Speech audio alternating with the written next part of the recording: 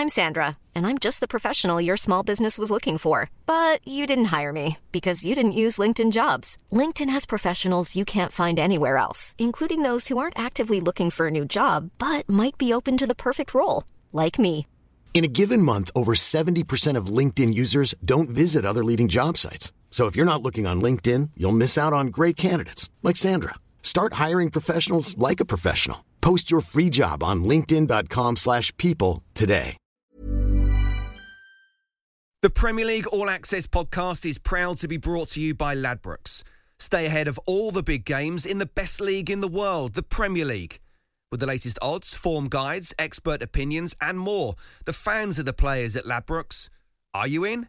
Let's go. Play at ladbrokes.com, 18 plus, begambleaware.org. T's and C's apply. This is a Game Day podcast from TalkSport. Hello and welcome to the Euro Game Day podcast from TalkSport with me, Sam Matterface, and European football expert Kevin Hatchard as England head to Rome for the quarterfinals after beating Germany. Well, sometimes, just sometimes, it doesn't matter how you do it. That is not a vintage England performance, but as results go, it is right up there.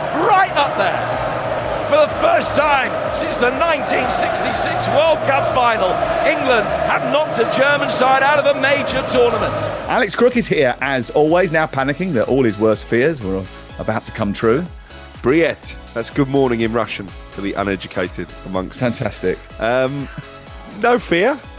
England are going to hammer Ukraine, no question about that. I think the semi-final could be tricky, but it might just be coming home. Plus, we'll have a look at all the rest of the quarterfinal lineup. So much for heavyweight clashes. This has been a tournament of the underdog, own goals and the second half strike. Every match analysed on the Ultimate European Championship preview, the Euro Game Day podcast from TalkSport.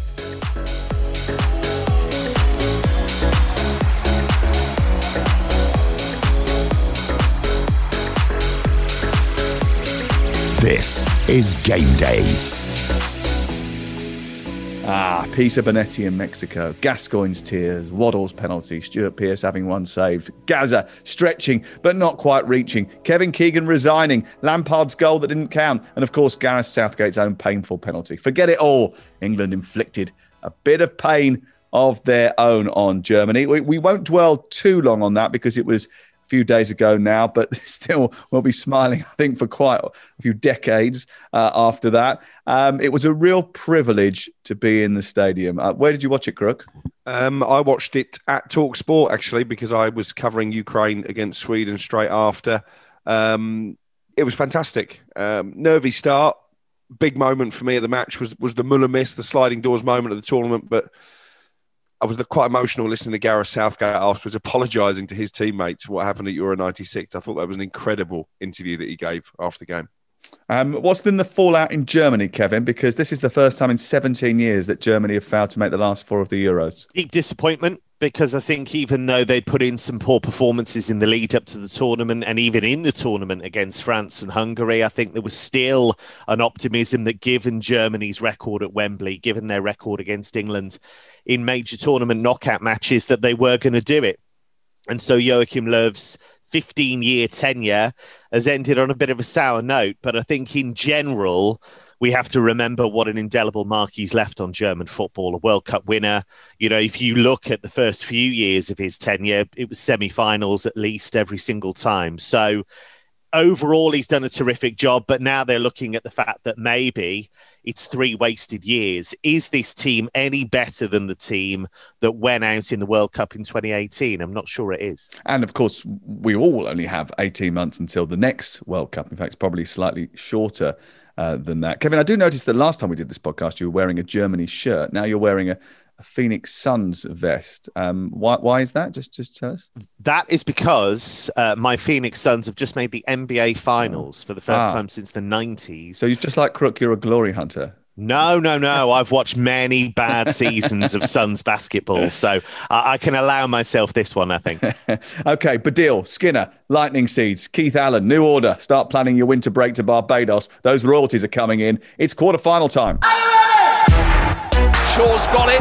Shaw from left back finds himself as a centre forward for a moment. Slips into his left. Grealish, Kane, 2-0 England. playing on the quarterfinals. This result will spark this country. It'll go crazy. We want to do that.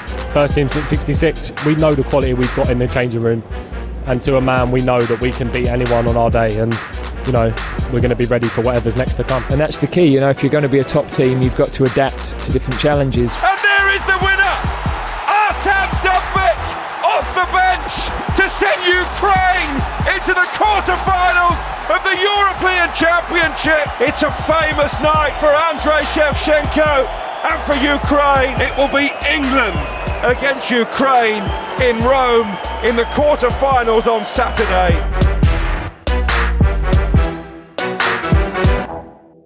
Germany 1970, Argentina in 1986, Brazil 2002, Portugal 2004, Portugal 2006, Italy 2012.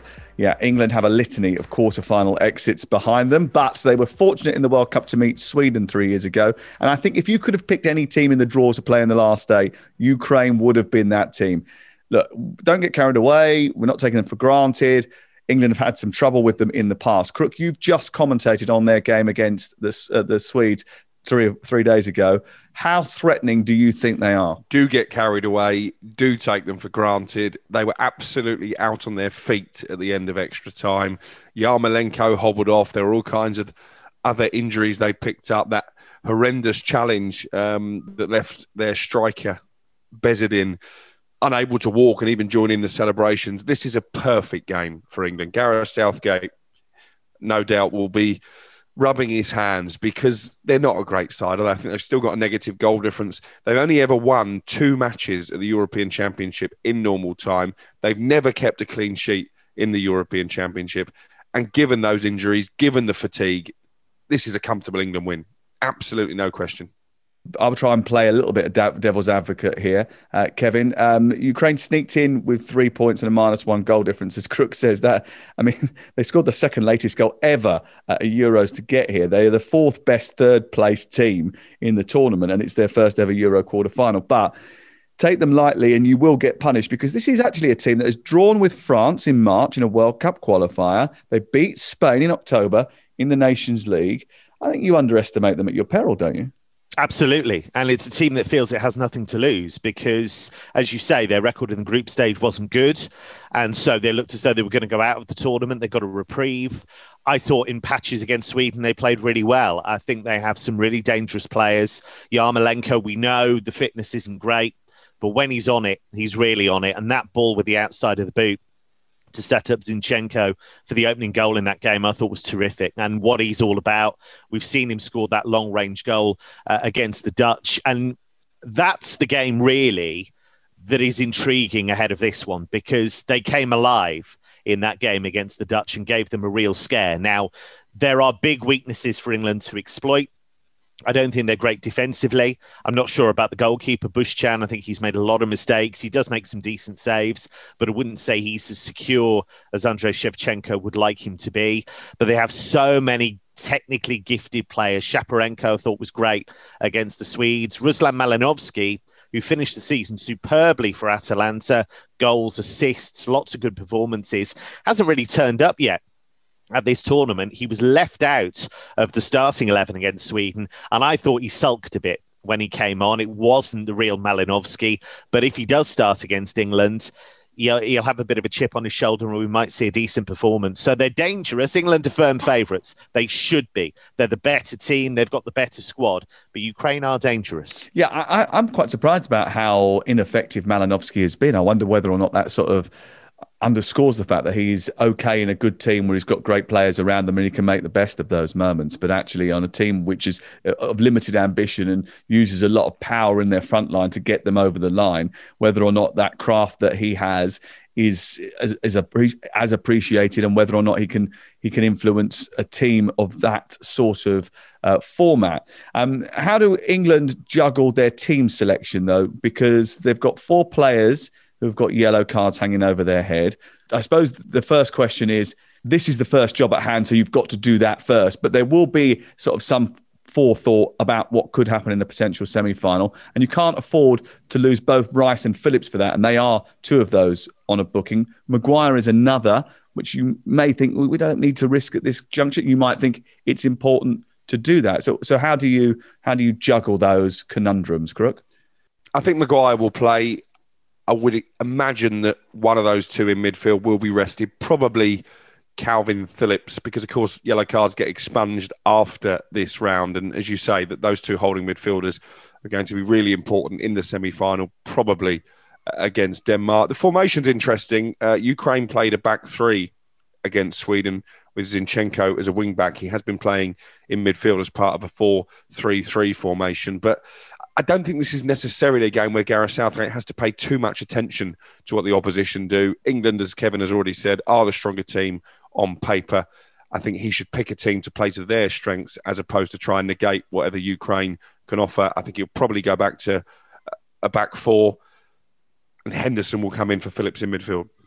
Interesting about the 3 or the 4, because it was one of those incidents where it underscored the tactical nimbleness of the squad and the manager, that England could flex into that shape and handle it, Kevin, at short notice. I thought it was great. I thought he got all of his calls spot on.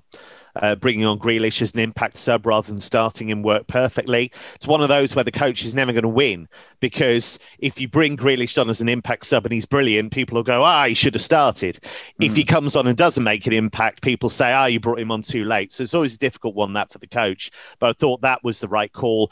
And negating Robin Gosens and Joshua Kimmich in the way that they did worked perfectly. And then what we saw was the attacking potential of the wing-backs, because Luke Shaw, who Manchester United fans will tell you does make lots of chances, the numbers guys, the data guys will tell you that too, he was involved in both goals.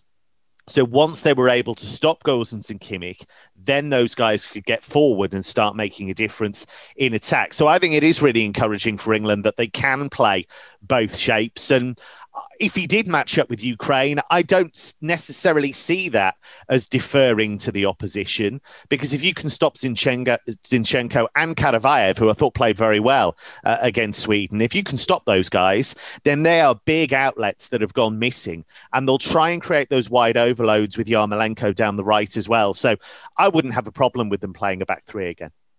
Yeah, I mean, obviously, Mount and Foden will be ready to come back in. I wonder if Bukayo Saka did enough to keep his place in the team. You mentioned Grealish coming off the bench, but although he created a chance and played part in both goals, created the first goal, was a part of the second goal, Saka had one of those afternoons where he caused a few issues for that left side of the German defence without really causing a major issue, if that makes any sense. He occupied them more than anything else.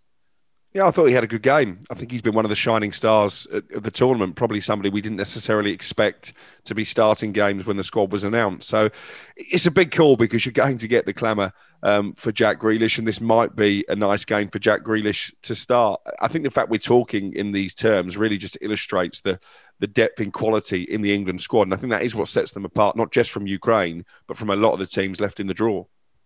I think what was important about Saka was that Germany, I felt, started the game very well and started the game really comfortably. They had possession, lots of possession in England's half, looked a bit dangerous. Goretzka was driving from midfield. And what Saka did was he was able to get England up the pitch. And that was important. And once they were able to do that, once they were able to start breaking into that Germany half, turning them the other way, even though he didn't make a tangible difference in terms of creating chances or having shots, just getting them a bit further up the pitch, I thought did make a massive difference. Totally agree with that. He's got the ability to drive forward, hasn't he? And he's great with the ball at his feet. He can dribble in and out of very tight spaces as a result of that. And he won a couple of fouls as well. He gets them down that right side of the pitch, which then maybe alleviates just a little bit of pressure. You can play a little bit higher up and you can cause problems in Germany's half. After that first 20 minutes, that's what they did. They basically played most of the game in the German half. And the chances that Germany did get, one of them from a mistake by England, the Müller chance, came from counterattacks, quick plays, getting in behind the England defence. So, and most of the time, Walker, I thought, was brilliant on the cover, did really, really well. Stones read the game well. I thought England played very, very well in the game. I actually said during the commentary, didn't make the edit actually, I said, whisper it quietly.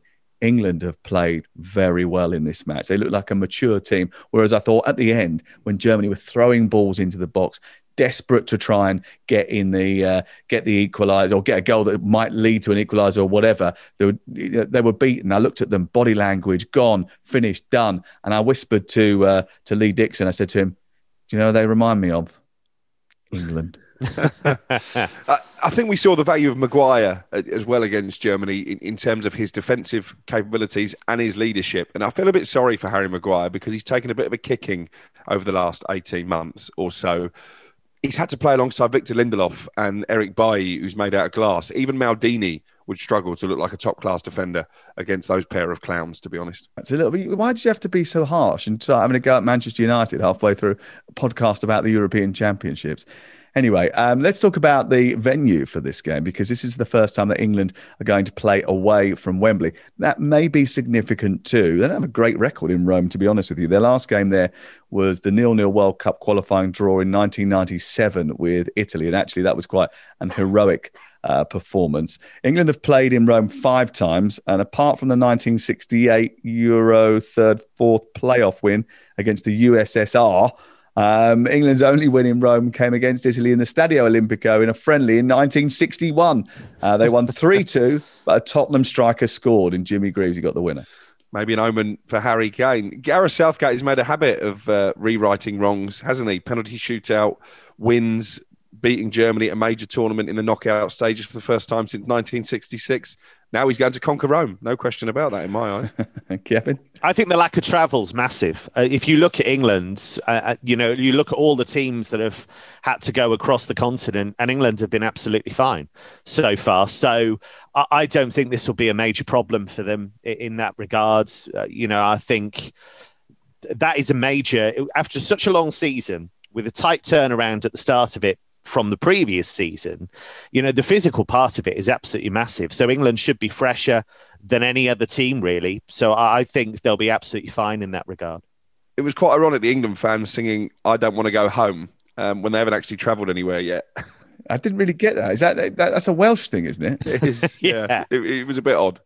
Talking of a bit odd, what was the thinking behind Dominic Calvert-Lewin not being in the squad for the Germany game? I actually think this game is where England might need his aerial prowess at some point.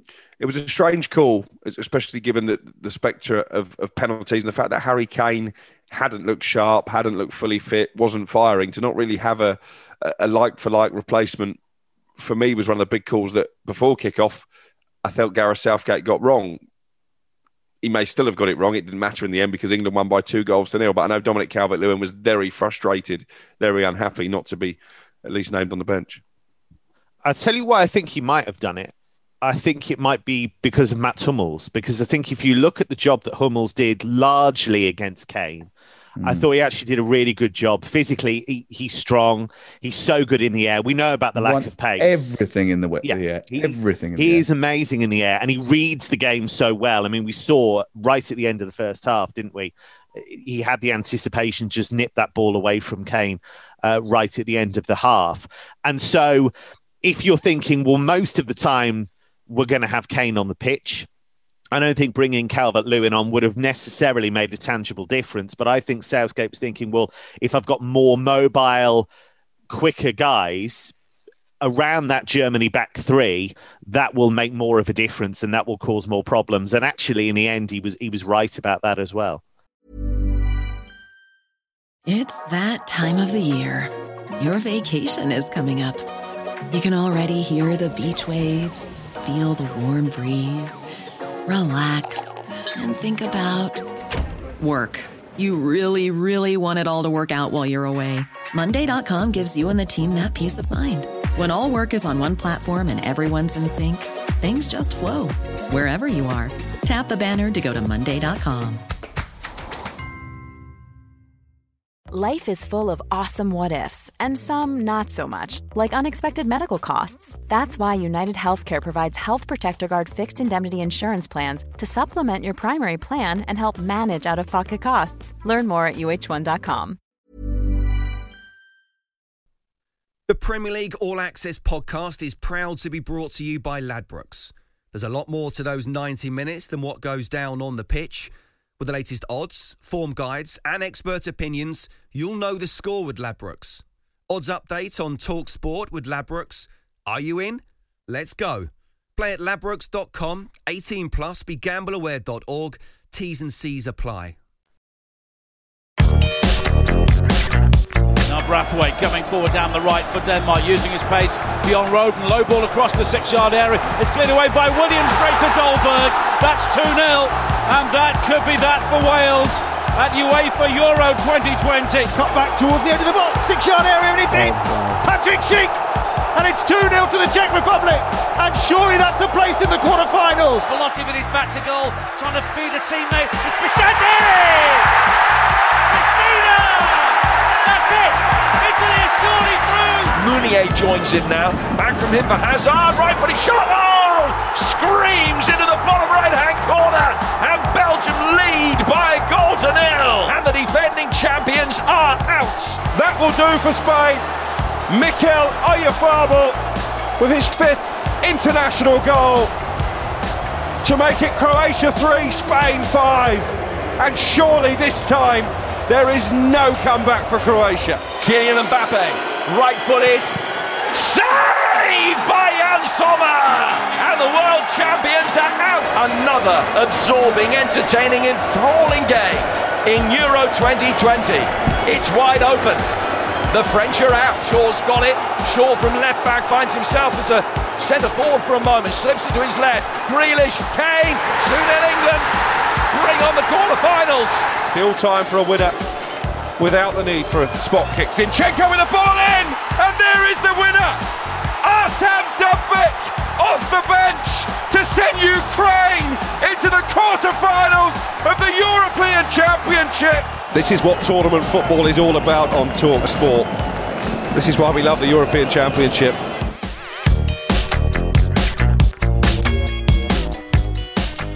Remember, all the quarterfinals are live on Talk Sport, including the England-Ukraine game in Rome. And Crook is heading to Rome because after knocking out Scotland, he's going to try and knock out England by being on site. You've done all your tests. You're ready to go now. Yeah?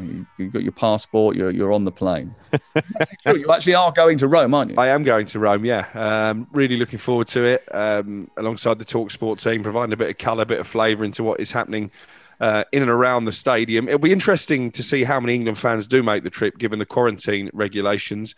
I think there'll be a lot of expat England fans because you can travel in from places like France without the need to quarantine. So I think there'll still be a fairly substantial number. I've never. So what's the situation with you then? So you'll go over there. How many tests do you have to do? Oh. You get an exemption for work, do you? Yeah. Is that right? Yeah, I do. I haven't had as many tests since I sat my GCSEs. The paperwork I've had to fill in is mind-boggling. But yeah, basically I arrive in Rome the day before the game. We're going to be filming and recording into shows in and around the city, obviously attending the match, come home on Sunday, and then I have to isolate at home at least for 5 days. I can take a test on the 5th day, and if that records a negative, then I will be free to leave. So yeah, I'm going to be kicking my heels a bit next week at home, but it's going to be worth it. It's going to be a fantastic occasion to be there to watch England in a European quarter-final. Because it is an amber list country, isn't it? And as a result of that, I think there's also sort of like some discussion about if you're found in a public place trying to watch the game and causing disorder, you get a £2,500 fine. The Italians are quite strong on all of that as well, aren't they? I better not cause any disorder then. Is that what you say? Yeah, I think they did. I heard you were coming. Yeah, basically on Wednesday when they found out that you were attending, as soon as you filled in that last bit of paperwork and signed your name at the bottom, they changed the law. I think they put that rule in just for Crookie, didn't they? That didn't actually exist before. Yeah. It is a bit sad that England fans can't travel in numbers because you were there, Sam. The atmosphere at Wembley was absolutely incredible, but I guess it's churlish to moan about that when they're going to play every other game on home soil in front of a very vociferous home crowd. Totally. Let's talk a little bit about Italy then, because they've had a very long time between their last 16 game and their quarterfinal. It feels like a huge amount of time, in fact, between the two. Belgium a tad fortunate to hold on against Portugal, who were the better team in the second half of their last 16 game. Belgium against Italy, it's sort of like the only heavyweight clash of the round, Kevin. Why so many upsets? It's really interesting. I think to an extent, fatigue has played a factor. I think that's fair to say. And I think if you look at some of the sides that have gone through and have caused upsets, they are either very cohesive units, as in Switzerland, or they're full of very fit, very strong players. But the other thing as well that we have to bear in mind is that I do think the gap between the bigger nations, if you like, in inverted commas, and the lesser lights is narrowed. I mean, you look at Switzerland, for example, they've got a lot of players that play in the Bundesliga that I see week in, week out, that play at a high level. A lot of guys in that team that played Champions League in the season just gone by, including Jan Sommer, who saved that penalty. He's a very, very good goalkeeper. You look at the Czechs, a lot of that team played Europa League, had that really good Europa League run, and they've played together, and you can see that cohesion there. Patrick Schick plays in the Bundesliga, has played in Italy as well. So I think in years gone by, the standard of club football that some of these guys played wasn't as high as it is now. So actually, that gap has definitely narrowed. Martinez against Mancini, that's the big headline, like the 2013 FA Cup final all over again. Who's going to be Belgium's Ben Watson? I'm not sure anybody would necessarily want that honour. I fear for Belgium in this game. I was reading this morning that neither De Bruyne or Hazard trained with the rest of the squad as recently as Wednesday. I think that's a big problem. Two huge players. We know Italy defensively have been very good this tournament. They have players in attack who can hurt an ageing Belgium defence. I think this is going to be a Mancini masterclass. I can't see past Italy. We've been through this. We know what this is like, this sort of national agonising over the fitness of players, Kevin. I mean, all the papers this morning, and I checked them earlier today, the fitness worries over De Bruyne. I'm going to say that now because I did bottle it on... I wasn't going to mention that, Sam. I wasn't going to mention that. Eden Hazard and dominating the news agenda completely. Look, I tell you what happened, actually. The program started. If you're just listening to this and you're thinking, what the hell are they talking about? Kevin, Alex, and I had a debate last Thursday or whenever it was, whether I would call Kevin De Bruyne by his actual name, which is Kevin De Bruyne, or by the moniker to which everybody else seems to call him in this country, which is Kevin De Bruyne. Now, Kevin said to me, stay true to it. Say his actual name. When it came to the live 12 million watched last 16 game on Sunday night, Mark Pugac opens the show, calls him De Bruyne. All of the three of the pundits that are in the studio are calling him De Bruyne. I said to Lee Dixon, what are you going to call him? And he went, De Bruyne. And I was like, well, I'm an outlier here and I'm going to make everybody else either look stupid or myself look stupid. What should I do? And Dicko just turned to me and said, what's going to make you look less of a dick? It's a fair question, I suppose. And I went, okay, I'll just call him. We'll let you off. I did have a slip, though. I called him De Bruyne at least twice. I noticed. But I'm probably the only one who did notice because I'm probably the only one who cares, to be honest. No, I spotted that. I did spot that as well. Anyway, look, when those two players, De Bruyne and Eden Hazard, when Kev and Ed were absent in the first half against Denmark earlier in the tournament, they actually struggled, didn't they? Yeah, they really struggled. And De Bruyne coming on in that second half made a massive difference. Scored a goal, made a goal, and he is one of the world's best players. There's no question about that. So Roberto Martinez has been quite interesting in the way he's approached this because he was very, very firm. Early on, they're not playing. They're absolutely out of this. They're not going to be playing. And there has been a bit of talk in Belgian media that maybe he's downplaying it and actually they'll be able to play some part of it. The problem they've got, if neither of them play, is how do you get the ball to one of the world's best strikers? If you can, then you can cause problems. And there's talk about Giorgio Chiellini coming back into the team. Acerbi has done really, really well without him, so they're okay probably whether Chiellini makes it or not. But they know all about Lukaku. They know how dangerous he's been in Serie A in the last couple of years. And there are players that can do damage. Yuri Tielemans is a fantastic player. We've seen that time and time again for Leicester in the Premier League. We've seen it for Belgium as well. Axel Witsel is very important for them in central midfield as well. So it's not like it's the dog and duck without De Bruyne and Hazard, but obviously it does make a big difference. And this Italy team, I think, will be better for the fact they've had to really dig in and fight through that game against Austria. So Italy are favourites, but I don't think it's a massive imbalance between the two. I totally agree with you, actually, because, Italy's defence was pierced for the first time in 2021 when they conceded that late Kalajdzic goal against Austria. And they did have a few moments in that match where they looked as if they might get beaten. Obviously, Arnautovic scoring, being adjudged offside, major moment in the match, VAR intervening. But I actually thought the hard-fought nature of that win could hold them in good stead, because up until that point, it had been relatively easy for Italy, hadn't it? It was character building, and they won't be the first team to survive a scare like that and go on to win the trophy if that is what the future holds for them. So I think they'll have learned a lot from that. They'll have learned they can't take teams for granted, and I'm sure there'll be a little fist pump in the dressing room when their Belgian team sheet is handed in and those two big names are not in the starting lineup. But yeah, I think they will learn a lot from that game. And going back to what Kevin was saying about why there's been so many upsets, I think there's been some disastrous coaching in this tournament. De Boer has already paid the price for that with his job at Holland. Didier Deschamps took a lot of flack in the French media after they were knocked out by Switzerland. Mancini has just got every big decision right so far, not least the suits. Oh yeah, I don't know. I know whether or not you like the one with the sort of granddaddy collar that some of the players wear, but Mancini looks $1 million. Oh, incredible. All right, it's not the first time you've mentioned that, by the way. I'm starting to get a little bit concerned that, you're going to end up going to Rome to try and find Mancini. He's not going to be there, by the way. This game is in... He's angling for a free suit. Yeah. That's what it is. He's trying to get a comp suit. If you compare that with the olive cargo pants of Luis Enrique, it's quite a contrast. However, he too has been pretty impressive in terms of the way he's tactically managed the tournament. We'll come back to him in just a second. I like Italy's tempo of play.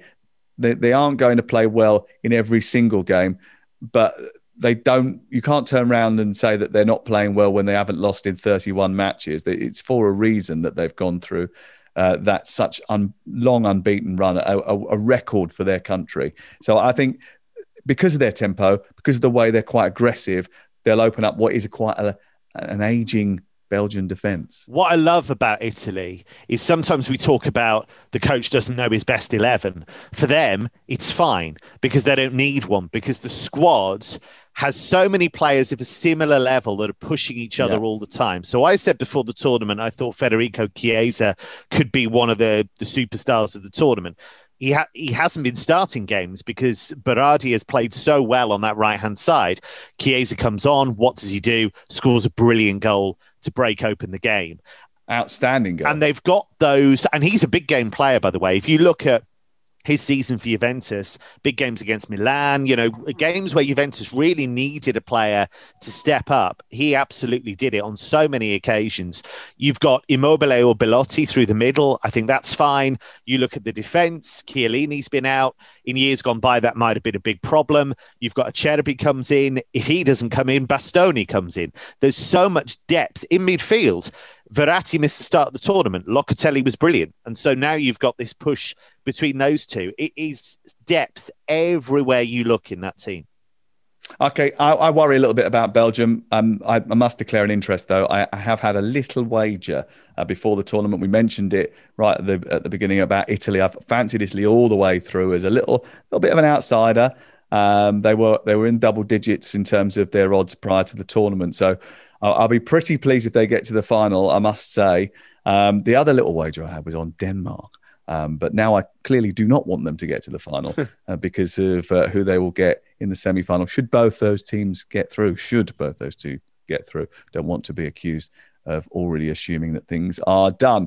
Right, Switzerland against Spain. It's another example of how the hell did you get here? I can recall so many times that we have given Switzerland stick for being summarily useless and lacking ambition. But what a night it was when they beat France on penalty. And it's odd, these knockout matches, because it does change the nature of the way you play football. Because if you're losing and there's 10 minutes to go, you have to show ambition, which is what Switzerland did. It's what Croatia did. And Seferovic started scoring goals. It was a remarkable turn of events, probably the most unbelievable story of the entire tournament. But what chance have they really got against Spain? I think they've got a puncher's chance. I think they were unlucky in that game against France to find themselves 3-1 down. I think over the course of the game, they were the better team. I think Seferovic will cause the Spanish defence problems. Granit Xhaka is an absolute superstar in this Switzerland team. He was due to join Roma. They do say blondes have more fun. He was due to join Roma before the tournament. I think that price tag may just have been inflated by his performances.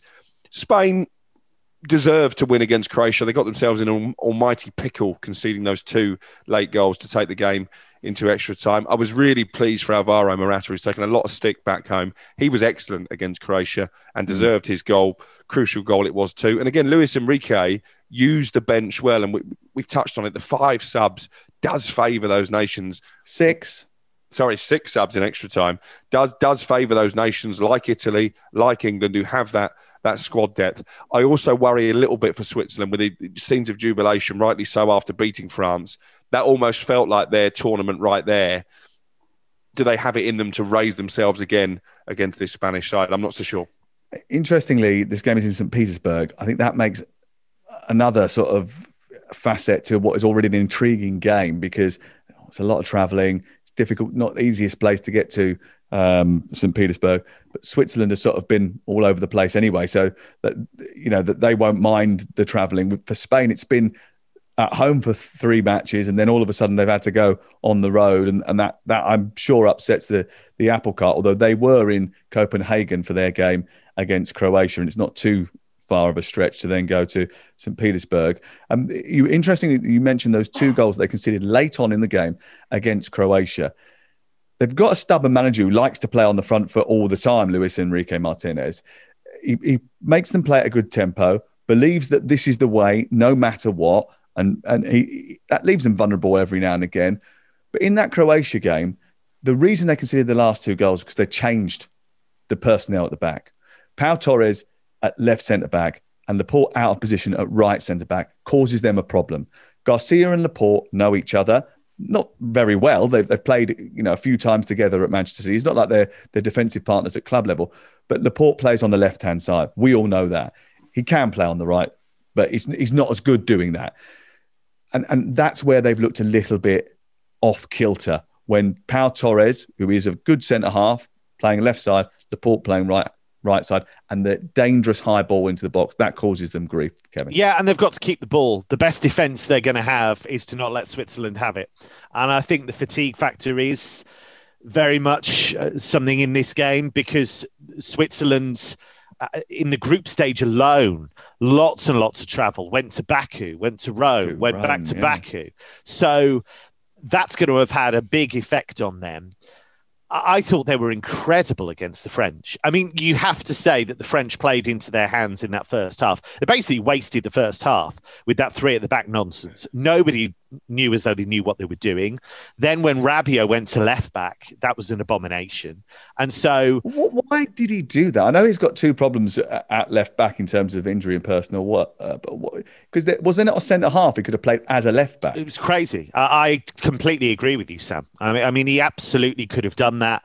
He could have played Léo Dubois at left back.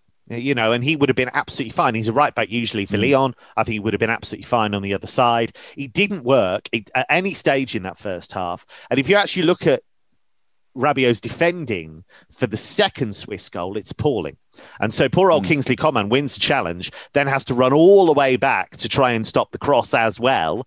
And, Seferovic gets the goal. So they benefited from that, but you have to give the Swiss enormous credit. The only way they're going to win this is, as you say, Sam, you get the ball into the box, you get it to Seferovic, you get it to Embolo, and you do some damage. Because I do think Spain, even though the personnel is good, I think they look really vulnerable at centre-back and have done throughout the tournament. If you go back to the Sweden game, yes, it was 0-0. Yes, Spain dominated the ball, but Isak caused them problems on the counter. And I do think that's where the Swiss have to hit them hard.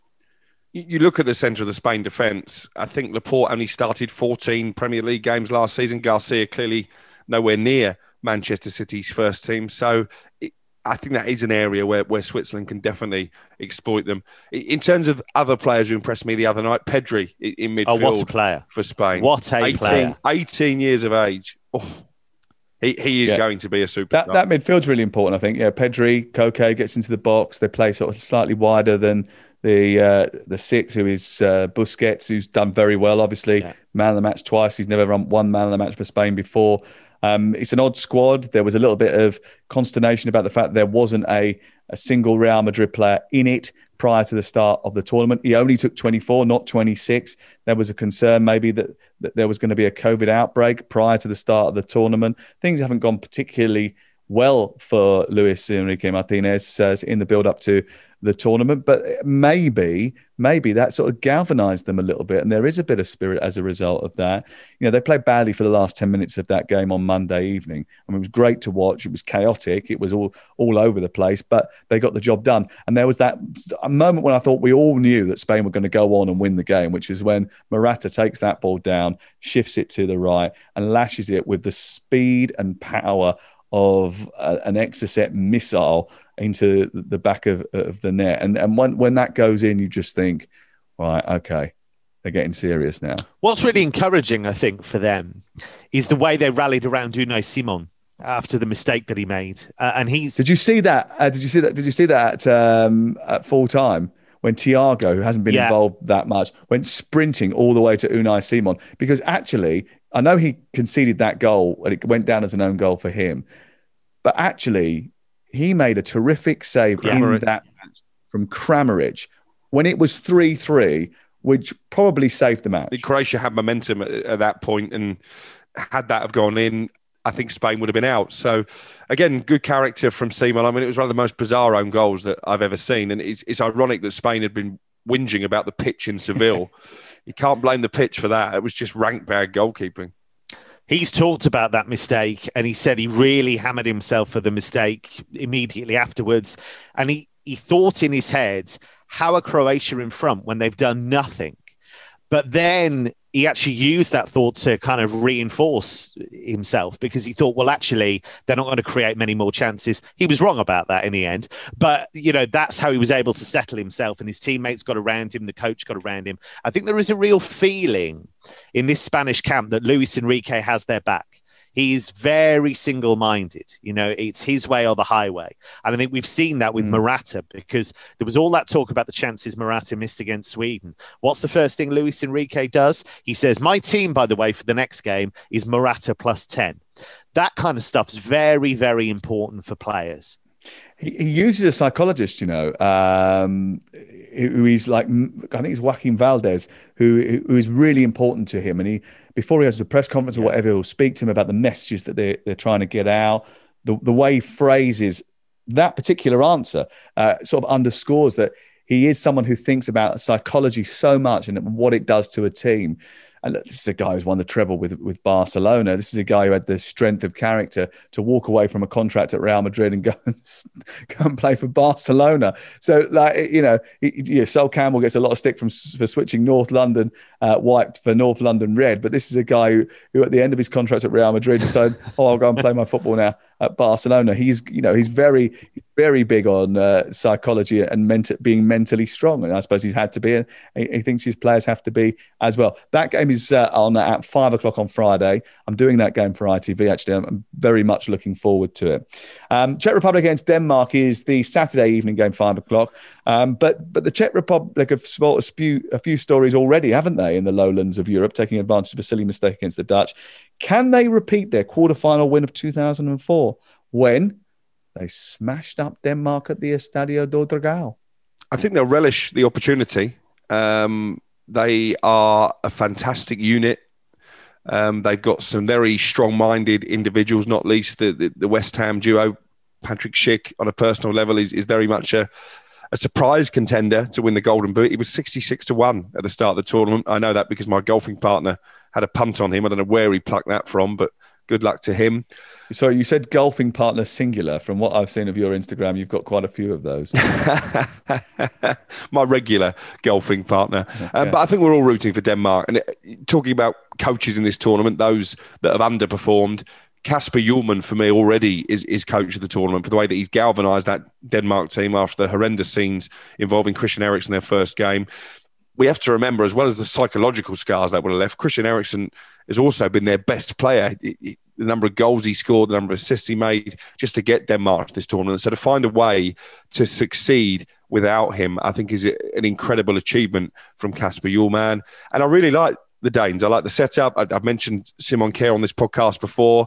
I like the two holding midfielders, Delaney and Højbjerg, and they've got goals as well. So I do expect Denmark to come through this. I think they've had 6 different scorers across the last 2 games, and Kasper Dolberg turning up out of nowhere, really, to score a couple of goals. I mean, there's a guy that, when he was at Ajax, we thought he was the next big thing. And then we saw him in the Europa League final of 2017, and he basically just hid for an hour and a half. And we thought, hold on a second, I'm not entirely sure about this. He's had a huge amount of criticism, went to French football. It hasn't really happened for him there either.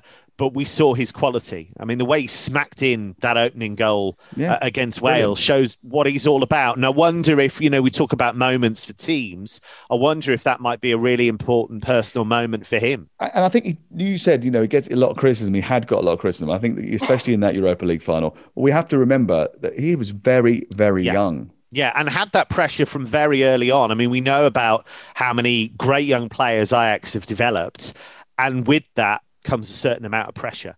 And so I've been very impressed with the way he's suddenly sprung up from nowhere, having not really made a big impact early in the tournament. I do think you write the Czechs off at your peril. I think because there is that emotional connection and we'd love the Danes to do well, the temptation is to think that maybe they're really strong favourites for this. I'm not sure they are. I think it's quite even. I think the Danes are a better side, but only just. And what I've been really impressed about with the Czechs is not only how well they've been coached by Shilavi, who's done a superb job getting the absolute most out of that team, but how everybody knows their jobs and does it perfectly. Holeš, out of position in that central midfield role, has been stellar. Really, really good.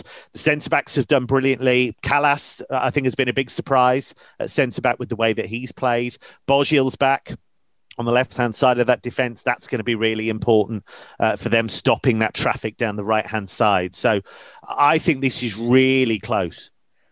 Yeah, and in moments where games can be decided in an instant, and we are in that sort of zone now in knockout football, where every single potential little bit of ability to exploit a weakness must be taken. I just wonder about the Czechs from set pieces. They are so very strong in those scenarios. If they can win set pieces in and around the penalty area, they will make an impact. Yeah, but Denmark should have the players to counter that. I'll ask you this question, and I know my answer. We're assuming England will beat Ukraine. I think we're all agreed on that. Who would you rather play in the semi-final? Because I'd rather play the Czechs than Denmark. Yeah, I would definitely rather play the Czechs than Denmark. I mean, I'm quite a big fan of the Danes. I've already outlined. I was before the tournament. Damsgaard, I think, has come to the fore in the absence of Christian Eriksen. Marla has been terrific, absolutely terrific. He's the captain of my fantasy team. He's been superb, got me 24 points over the weekend. I was delighted by that. Højbjerg, I think, has been really, really impressive. And that defence has been resilient so far. So, I do just wonder about that situation with the set pieces, but I would definitely rather play the Czechs rather than Denmark at Wembley. Yeah, definitely. If it gets to that. Keep saying if. There's that familiarity as well. I mean, obviously England have already played them in the group stage. They both of them. They were rubbish against both of them earlier. Look, they played the Czechs. They were fine against them. They played Denmark twice this year already. And those 2 games were torture. They were absolute torture. I was in Copenhagen back in September. It was one of the worst matches I've ever seen. It was so dull. Nothing happened in the game. The only thing that came out of that match was the fact that there was no crowd, so you could hear Connor Cody bellowing all the way through, which was quite interesting. And the Danes will have that momentum. They have that emotional momentum. So I would rather play the Czechs. And as I say, I think the Danes are the better team, but I think it's a smaller gap than some people are making out ahead of this quarterfinal. Okay, well, that is it from us. Obviously, Alex is going to Rome. So when we next speak, maybe you'll still be in Rome. When do you fly back? I fly back Sunday afternoon. So yeah, we'll record Sunday morning, won't we? So I'll be speaking to you from the Eternal City. All right, okay. And Kevin, what are you doing this weekend? Where are you watching all the live quarterfinals? I should be based at home. It's my wife's 40th birthday on Saturday, so there'll be a fair bit of negotiation around that. Wow. So yes, I should be based at the North London hub for the quarterfinals. So is she 20 years younger than you, Kevin? She looks it, which is to my eternal annoyance. She was moaning about turning 40 the other day, and I went, look at you and look at me. Yes, so I'm not letting her away with that one, moaning about turning 40. It was my wife's birthday last weekend, and I took her away for the night and managed to work in Belgium against Portugal as part of the itinerary. I did well there. I think I saw the picture of that. So you actually went to a restaurant, did you? And that was on in the background for her birthday. It was a casino. That was a casino, actually. Of course it was. Oh, right, of course it was. Great date. Well done. It's my wife's birthday next Wednesday, which is England's semi-final night. And I said to her prior to the start of the tournament, we have first pick of semi-finals. I'm going to tell you now, I am not going to talk to you on that day. Please do not try to come and see me. Please do not get involved with me at all. That game, if it is the game that I hope it is going to be the most important game I will ever call. So I'm afraid your birthday is going to have to wait. Is that okay? So I've spent this week getting as much stuff together as I possibly can so that on that day, all just arrives and it's all lovely. And she knows that I've been thinking about her and spoiling her, but in the build up to it, because on the day I will not be thinking about that at all. Right. Okay. Let's hope that it is an England semi-final. In order to do that, they'll have to beat Ukraine live on TalkSport on Saturday. And Crookie will be part of the team. That's it from us. We're back on Monday. And look, we'll be there nice and early because we're recording on Sunday, so you'll be able to get it from 5 a.m. So when you're commuted with the biggest smile on your face, hopefully, looking forward to a semi-final, hopefully. And look, all the games this week are on TalkSport, so please download our app if you haven't got it. And then you can take us to that barbecue you were supposed to go to, or your wife's birthday, because apparently it's everybody's wife's birthday this weekend.